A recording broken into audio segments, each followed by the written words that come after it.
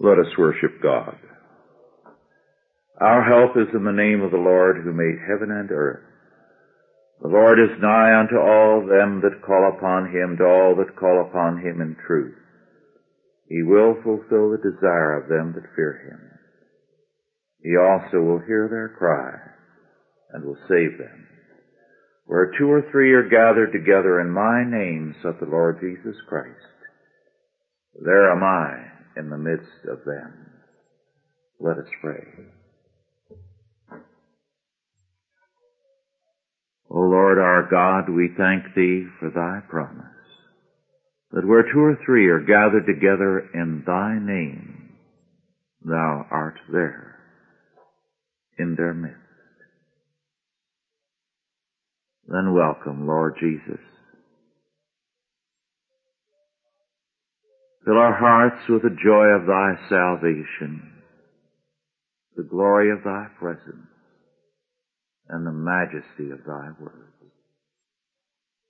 Make us mindful how rich we are in thee, how sure and marvelous are thy promises, and how certain is thy victory. Bless us now by thy word and by thy Spirit, and grant that we may behold wondrous things out of thy law. In Christ's name, amen. Our scripture is Leviticus 16:29 through 34, the conclusion of the section on the Day of Atonement. And our subject, atonement, freedom, and justice. Atonement, freedom, and justice. Leviticus 16:29 through 34. And this shall be a statute forever unto you, that in the 7th month, on the 10th day of the month, ye shall afflict your souls, and do no work at all, whether it be of your own country, one of your own country, or a stranger that sojourneth among you. For on that day shall the priest make an atonement for you to cleanse you, that ye may be clean from all your sins before the Lord. It shall be a Sabbath of rest unto you, and ye shall afflict your souls by a statute forever. And the priest, whom he shall anoint, and whom he shall consecrate to minister in the priest's office in his father's stead, shall make the atonement, and shall put on the linen clothes, even the holy garments, and he shall make an atonement for the holy sanctuary. And he shall make an atonement for the tabernacle of the congregation and for the altar, and he shall make an atonement for the priests and for all the people of the congregation. And this shall be an everlasting statute unto you, to make an atonement for the children of Israel for all their sins once a year. And he did as the Lord commanded Moses. In the 29th verse we read, and this shall be a statute forever unto you. Wenham has rendered this as a permanent rule for you, that on the Day of Atonement ye shall afflict your souls, or, in modern terminology, fast, and do no work at all, whether it be one of your own country or a sojourner that sojourneth among you. This has been a rule in Christendom until fairly recently. Some of us can remember when everything shut down on Good Friday, the Day of Atonement. Subsequently, it was reduced to 3 hours when things were shut down, 12 till 3. And now even that is disappearing as we de-Christianize ourselves. Moreover, we are clearly told in the passages that follow that atonement must be made for the sanctuary, for the tabernacle, for the people, and for the priests. In other words, there is nothing holy in and of itself. Holiness comes only through the atonement, only through Christ. So that all holiness in this earth is brought in by the atoning work of Christ. And the atonement is the source of atonement. Therefore, the source of freedom from sin and freedom from injustice. Hence, the atonement is basic to freedom and justice in any society. Concerning the cessation from work, F.W. Grant wrote in the last century, and I quote, "Lastly, in connection with all this, we have a Sabbath of rest appointed in which all work is solemnly forbidden." In connection with atonement, the meaning is most simple. Whether for Israel or for the believer now, no work of man must supplement the glorious work which has been done for sinners. Unquote. We cease from our labors because there's nothing we can do that can add to the work that Christ has accomplished. And our rest is to set forth the fact that everything depends not on us, but on the Lord. We must remember how rest is basic to Scripture. And rest is to express our trust in the finished work of God. The fact that His law will provide us with our sufficiency. That His law is His grace to us. We rest therefore by His commandment, 1 day in 7. 1 year in 7 when we have a godly society. Why? Because if we live in terms of His law word, then we prosper. We do not need the endless chain of work in order to flourish.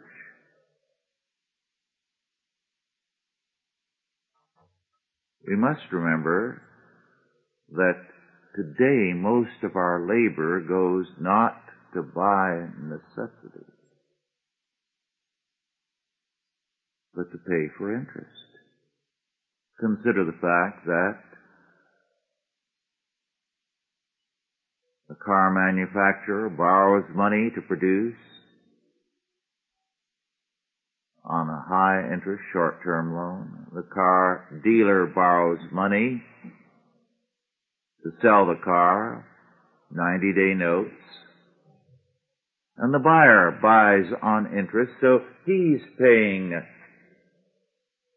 at 3 points, mostly interest for the car he buys. And this is across the boards in every area of our life. Most of the money goes not for actual goods. This makes a difference to our lives.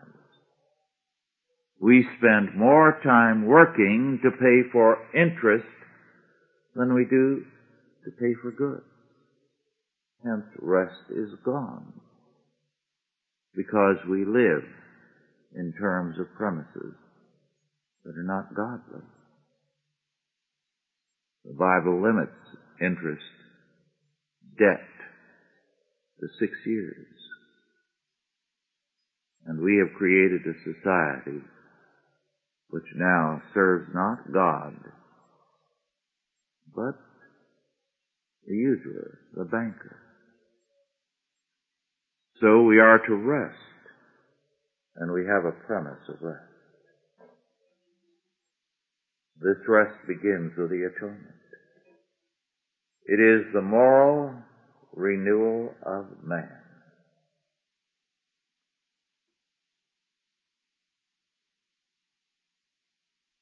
It is the means whereby man is made free. Free from sin. Free from guilt. Free from the burden of the past. So that now he can use what is good in the past in order to create a godly future. And because man can add nothing to God's work of atonement, he must rest in it and place his total trust in its sufficiency. Paul echoes this requirement when, after setting forth Christ's work of justification, he declares, "Stand fast, therefore, in the liberty wherewith Christ hath made us free, and be not entangled again with the yoke of bondage." So says Paul in Galatians 5:1. The yoke of bondage is anything which is against God's law, which puts us into bondage to things from which Christ has freed us. We have been saved that the righteousness or the justice of the law might now be fulfilled or put into force in us. We are to rest in the finished work of atonement and find our freedom and justice in God's law. We have been released from the death penalty. We die in Christ and are made a new man by his regenerating power. And we are converted from outlaws to the people of the law. At two critical points, churchmen have gone astray. First, men have set a contrast between God's law and freedom. They talk about the law as bondage. But the law is only bondage when it is a death sentence against us. When we are saved, the law is now our way of life.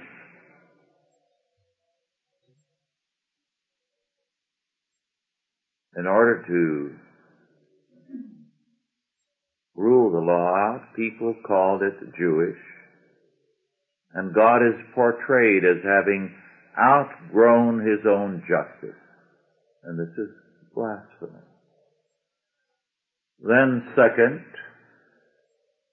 to go back to the 17th century and to cite Richard Overton, one of the radicals of the day, who said, "Justice is my natural right, my heirdom, my inheritance by lineal descent from the loins of Adam, and so to all the sons of men as their proper right without respect of person."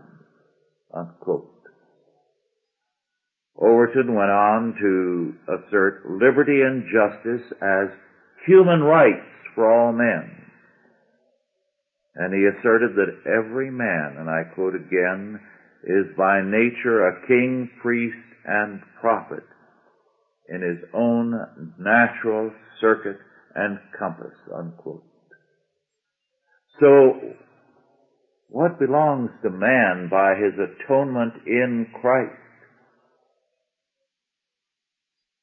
beginning with Overton and other radicals of his day, has been made the right of every man, unregenerate man. One historian, Mollett, has noted, and I quote, "Overton universalized freedom and gave it an entirely natural base," unquote. This is a fact we have forgotten. We have become so humanistic. We forget that it took a revolution which culminated in the Enlightenment, an anti-Christian revolution, to say that freedom and justice are every man's natural right. But this turns the whole moral universe upside down. Because in terms of Scripture, justice and freedom are not natural rights, they are moral attributes.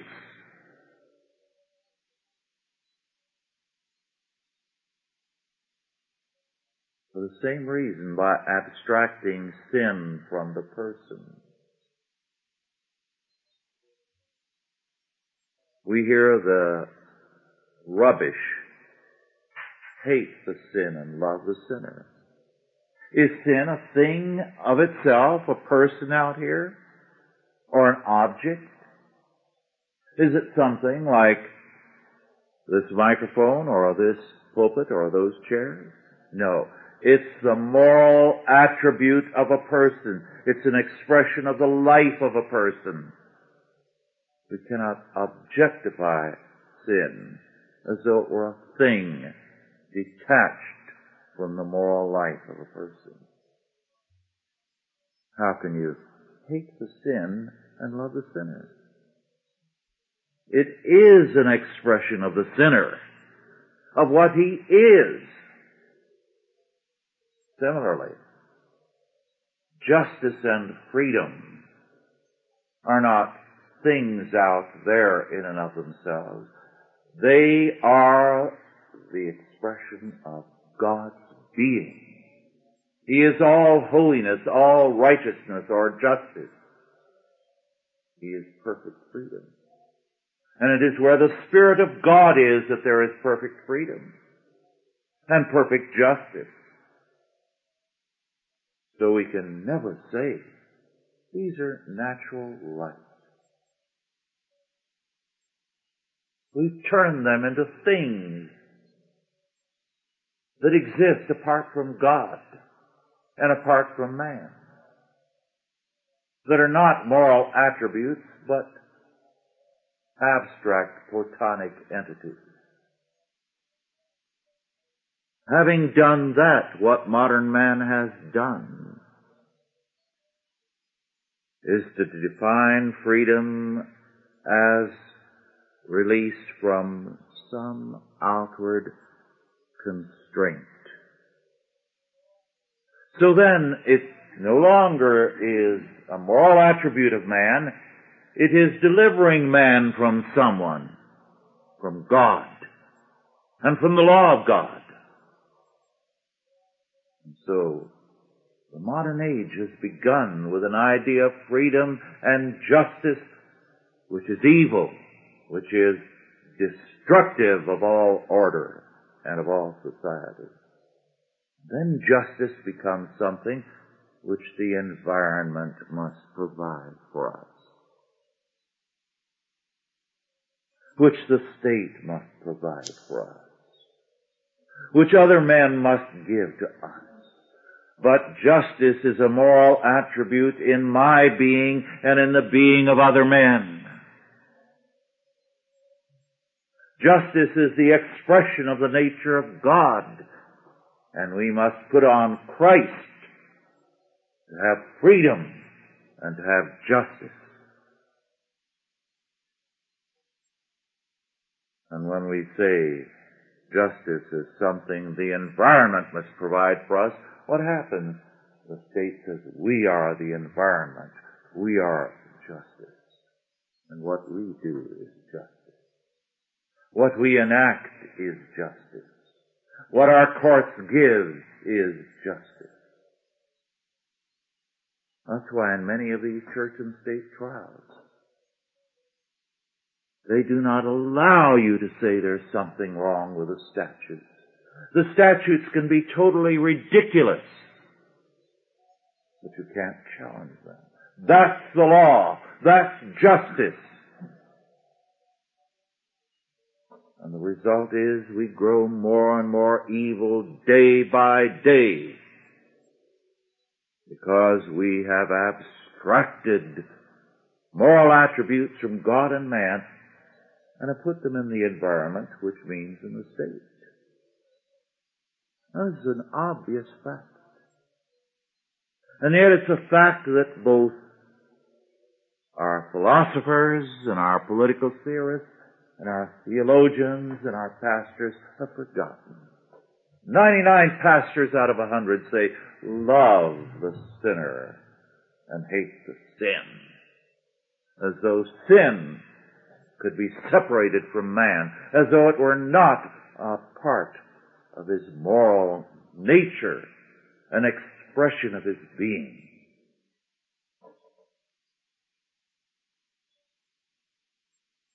And the result is we go from bad to worse. Such a view makes freedom and justice less and less likely. It is a way of saying the world must be virtuous in order to make it safe for our sinning. The great political expression of this kind of faith in this century came from Woodrow Wilson, who was going to have a gimmick, the League of Nations, to make the world safe for democracy, to ensure world peace and justice.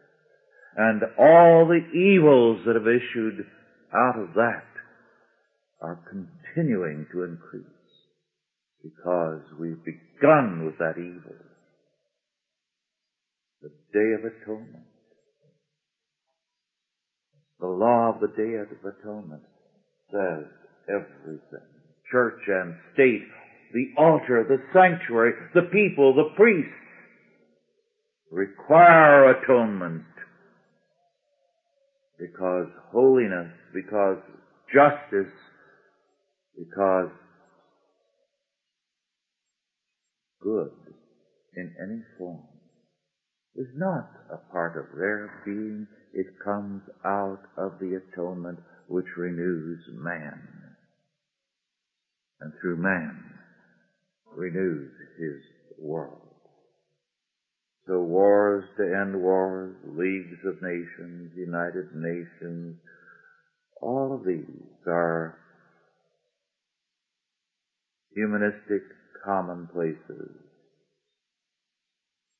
which view freedom and justice as abstract things unrelated to the heart of man and his moral nature. The fact of atonement tells us that only by means of atonement can justice and freedom enter the world. Atonement is the moral renewal of man. Man is made a new creation morally, not metaphysically. And the atonement requires the moral death of the old man and the creation of a new man by God's grace. One commentator on Leviticus, Louis Goldberg, has commented, and I quote, "There is tragedy in the current attempt to have a Day of Atonement without the shedding of the blood as a sin offering. While repentance, prayer, and good deeds used by the Jewish people today as a substitute for the ritual of Leviticus 16 demonstrate a search for God, they are not enough to effect atonement for sin." Unquote.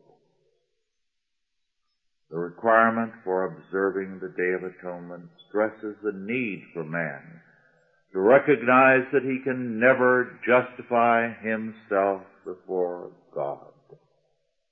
He can never have any legitimate claim against God. Man must recognize that he stands justified entirely by God's sovereign grace. No man can make atonement for his own sins, because no man can obligate God or impose necessity upon God, which self-atonement would do. And this is a critical issue in one sphere after another. It's what Arminianism is about. is what one evil after another is about, imposing necessity upon God. The issue is at heart in every sphere, the same as Otto Scott described with respect to Galileo. Pope Urban VIII, as Otto described, favored Galileo's theories and encouraged Galileo to publish them. But as Otto wrote, and I quote, he made only one stipulation, saying that Galileo could not really maintain that God could not have wished or known how to move the heavens and the stars some other way.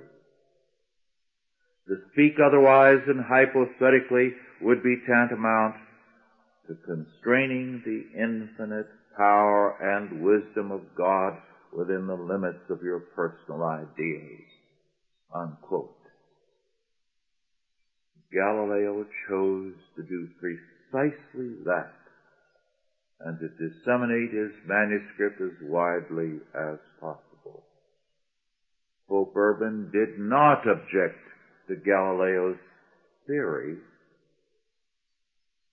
but to his theology, whereby God was limited to what Galileo chose to believe. And that was blasphemous. In fact,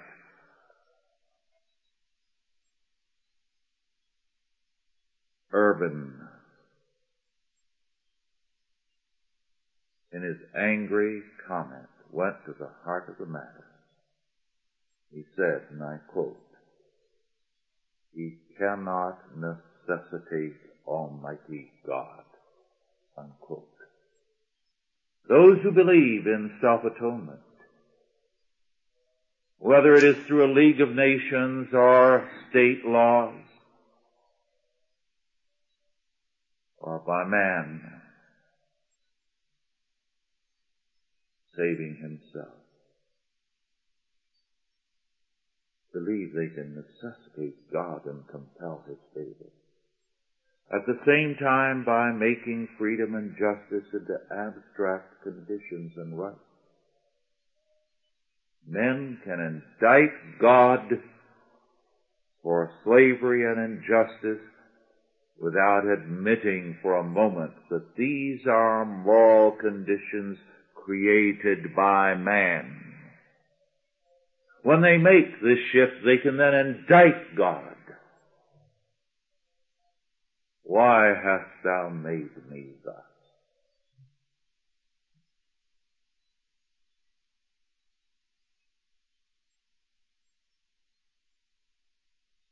The sacrifices of the Day of Atonement make clear that everything comes from God, and by God's initiative, and that man cannot necessitate God, cannot put God in obligation to him. These are the only sacrifices in Leviticus which are associated with the actual ark. It is the only required day of fasting also in the Bible. In practice, there were traditionally exceptions made for pregnant women and for the sick and children. In some churches, to a limited degree to this day, the food money for Good Friday was given and occasionally still is given by the family to further missionary work or to alleviate some need in Christ's name. Thus we can say that the meaning of the atonement is that it brings in freedom and justice. It establishes freedom and justice in man and society. Or we can say it reopens the possibility of freedom and justice for man and society and for God's earth. By means of the atonement, God reestablishes His dominion over us in the form of His covenant of grace.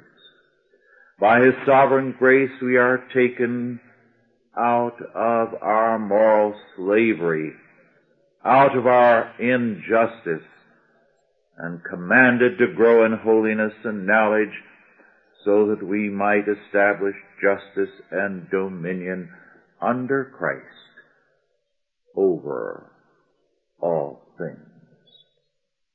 Let us pray.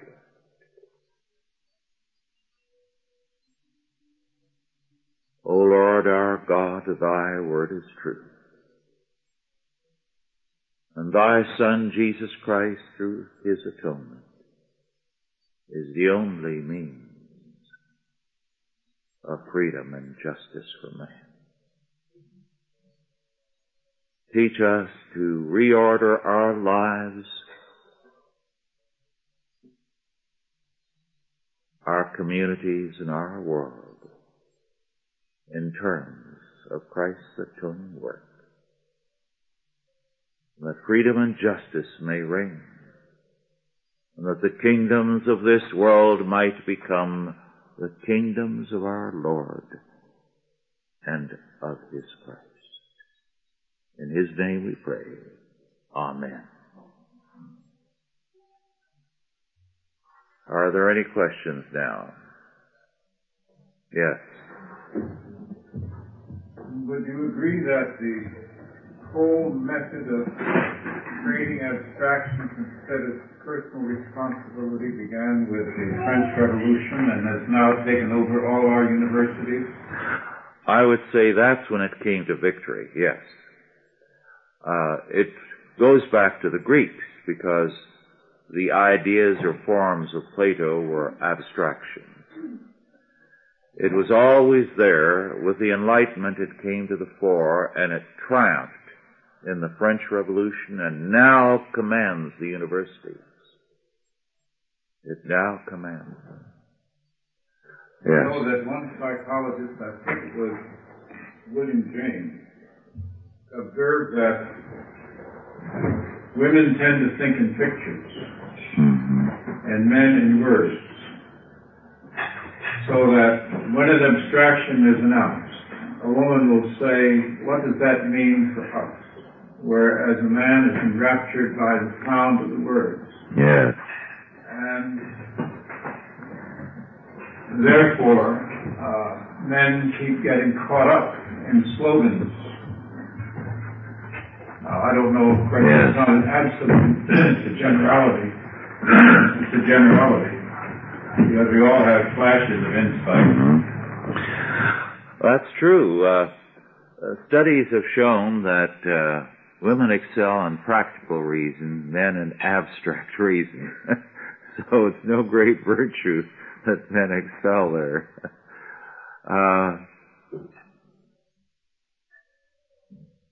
It is interesting that two scholars of this century, coming out of the academic community, in a sense waged war against this very thing. Eugen Rosenstock Hussey, in Out of Revolution, the autobiography of Western man, deals with this whole revolution against Christ, against supernatural man to natural man. And the very detailed and magnificent account of the legal revolutions that have taken place in that history is by Harold J. Berman in Law and Revolution. And a volume of essays which just arrived yesterday, and I only have read partially as of last night, deals with the subject, and Harold J. Berman concludes his chapter by saying that as the third millennium of Christianity begins, he hopes and partly expects that the university will return to Christian categories of thinking. It's bankrupt as it is. It has no place to go. We have the reign of the dunces in the universities. Well, they're still moiling around in the discarded ideas of modern Europe. Yes. Yes. Especially the French. Yes. In my days in the universities, the French were held up as the great model because the French were the masters of abstract thinking, I was regularly told by a professor. Are there any other questions or comments? Maybe if the minimalists continue to the end, there'll be nothing left of it. Yes. Well, if there are no further questions, let us bow our heads in prayer. O Lord, how great thou art, and how marvelous are thy ways. Thou turnest man to destruction, and sayest, Return, ye children of men. And now we see men and nations coming to the end of their rope, and thy judgment descending upon them. And we look now, O Lord, for the turning unto thee.